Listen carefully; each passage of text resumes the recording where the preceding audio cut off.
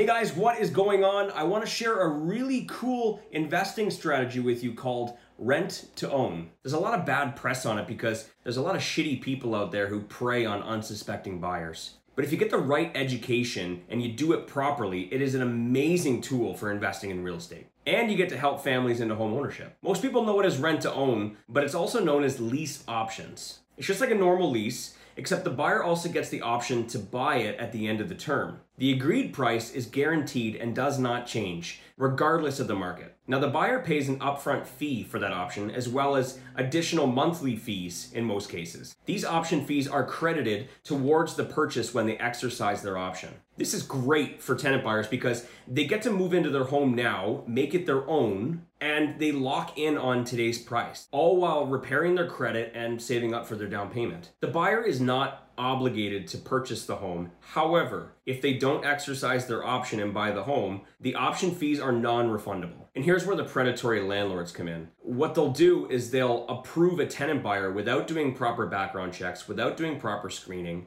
and when they can't qualify for their own mortgage at the end, they kick them to the curb and they take all their money. This is not the way to do it. Rent to own, if done properly, can help a lot of families with limited options. Now, as an investor, you know exactly how much profit you're gonna make. You have no vacancies. The tenant treats the place like their own. There's no repairs or maintenance because the tenant's responsible for that. And it is amazing cash flow.